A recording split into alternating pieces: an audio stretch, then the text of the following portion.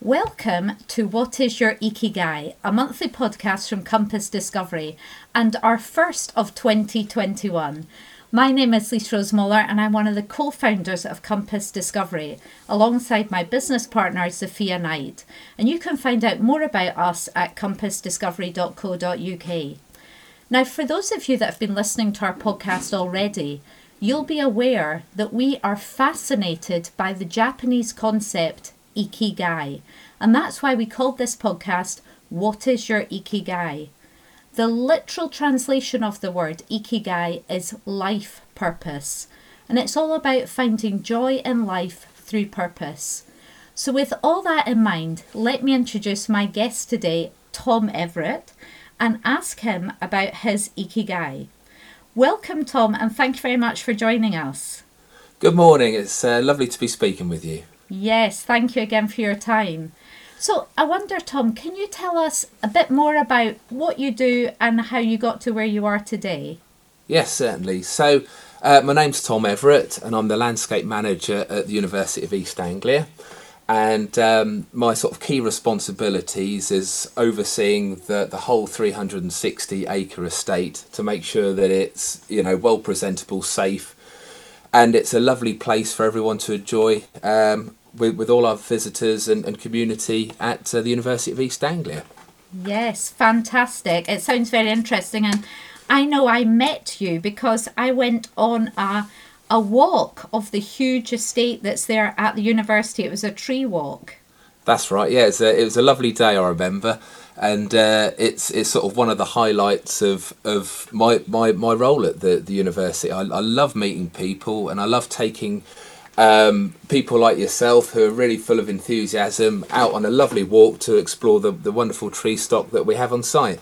Yes. And Tom, so if I remember correctly, you said you're the landscape manager, is that right? Yeah, that's correct, yeah. Yes, absolutely. yes. And how did you get to where you are today? Wow, that's a really good question, and I have quite a long answer which I could probably whittle down for you, Lisa Rose. But I come from an art background. It's something that my mother was very, very good at art, and and I had at school I suffered. Well, I didn't suffer. I shouldn't use that word, but I struggled with reading and writing. Have dyslexia.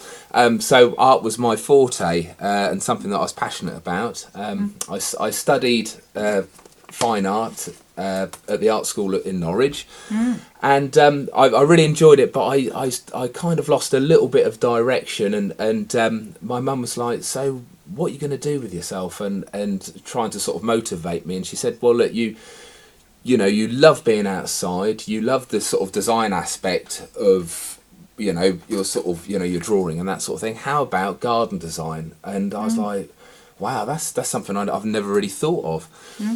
So I thought, well, let's give it a go. And at the time, I thought, gardening, is that really for me? Isn't that sort of something what older people do? I do apologise for using that sort of term, but I thought, well, let's go for let's see what happens. And I thought, if I get onto a course, I'm going to give it 100%. I don't want to fail on this, and let's give it 100% and see how we get on. So I undertook a foundation in horticulture at Brackenhurst College in Nottinghamshire, and sort of about a month in, I'm going, this is something new. This is something that I'm enjoying. Should I be enjoying this? This is really good. I'm outside. I'm sort of learning about something new, and it just suddenly hit me one day that it's like a bolt of lightning. It's really weird. It's sort of like I really enjoy this.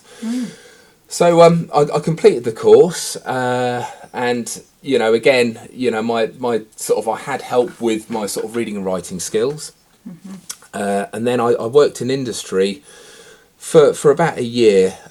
Just sort of undertook my sort of own gardening business, and I was carrying out a little bit of design work, and again, speaking with my mum, she was like, "Okay, so are you happy where you're at," sort of thing? And I was a bit like, well, I think I am. And she went, how about if you go for something like an HND in sort of landscape design and management? And I was like, hang on a minute, Mum, this is way out of my comfort zone. You know, an HND, you know, there's going to be a lot of assignments, and you know, I just thought, you know, I had the sort of fear in there about doing the course, but I thought, no, let's challenge yourself. You got on well with you know, the first course. Let's go for it. So that's exactly what I done. And again, you know, I did struggle a little bit with the assignments. It was one a month, and you know, the sort of the wording there was about sort of 2,000 words per assignment. But again, I guess the passion just took over, and I managed to sort of conquer those fears. So I successfully completed the landscape design course, and again I went into industry again just to sort of abide my time before I moved back to Norfolk, because at the time my girlfriend, who's now my wife, she was then studying for a teaching degree. So again, worked at Nottingham University, and I really liked the combination of working, you know, with garden design, working outside, and working with people. It was something that really sort of clicked and suited me.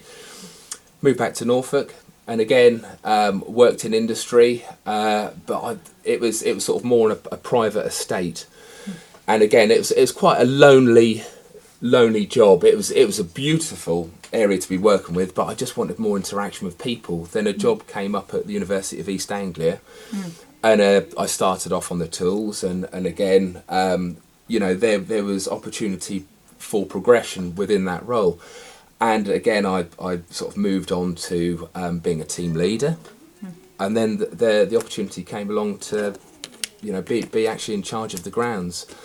And again, it was, you know, the self-doubt kicks in. Can I, can't I, should I, shouldn't I? But you've just got to go for these things. Don't ever be afraid. And that's what I done. And I've never looked back. And one thing I really enjoy about my role at the university is, again, I have great interaction with people. I carry on with my design work, and there's always a new challenge around the door. Yes, absolutely. Thank you so much for sharing your story with us, Tom. It's so inspirational and great to hear, interesting to hear the kind of the influence of your mum along the road as well. Absolutely, yeah. She was a real driving force. Yes. So, Tom, would you say that you've found your Ikigai? I think I have. Yeah.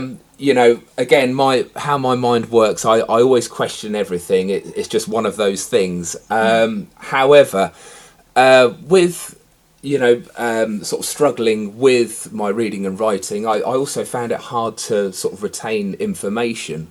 But with this career that I have, I don't struggle to retain information, and I guess that is, well, yeah, that is just passion oozing out.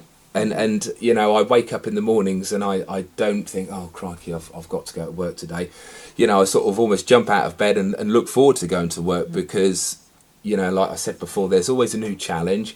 I'm in an environment that I absolutely adore, and like I say, there's always something new that comes to your door, and it keeps you on your toes. Yes. Oh, that's exactly what we all aspire to, and what we love to hear coming from people. Thank you. And what tips or advice would you give to anyone who's listening, who's still trying to work out what their Ikigai is? Again, a really good question. I think really, for someone to find out what their passion is to firstly perhaps just, you know, if they're struggling with that, take some time out, even if it's an hour or a day, or just have a good think about it. Find a sort of comfortable space, if it be in the garden or at home, you know, just and have a think about that. And also as well, ask other people what they think, you know, your strong points are. My mum, she was an absolutely fantastic guide in that area, and sometimes it's easy for someone to look into your life, and sometimes it's hard for you to look out, and so I feel that go and seek some advice. Speak to a best friend.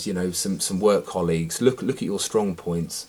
Look at the passions and what makes you happy. Because let's face it, if you're in a career, you could be in that career for a very long time, and you want to make it work. You want to be happy in what you do. Absolutely. We couldn't have said it better ourselves. Thank you very much indeed for your time, Tom. We really appreciate it. And again, for sharing your story with us. It's always great for us to hear from someone who's discovered their Ikigai. And I have to say, I've got goosebumps just now. So thank you again. And I do want to finish by saying, just echoing those points that Tom just made for anyone that is listening. And as Tom said, seek out advice, ask people that know you, and taking some time out. Now, we're more than happy at Compass Discovery we've got some different tools that we use to help people find their passion. We also organise discovery retreats in beautiful parts of the UK, including on the Norfolk coast, where we give people that headspace to take some time out to really understand what their passion is. So find out more about this and what we do on compassdiscovery.co.uk. Thank you very much again. Thank you.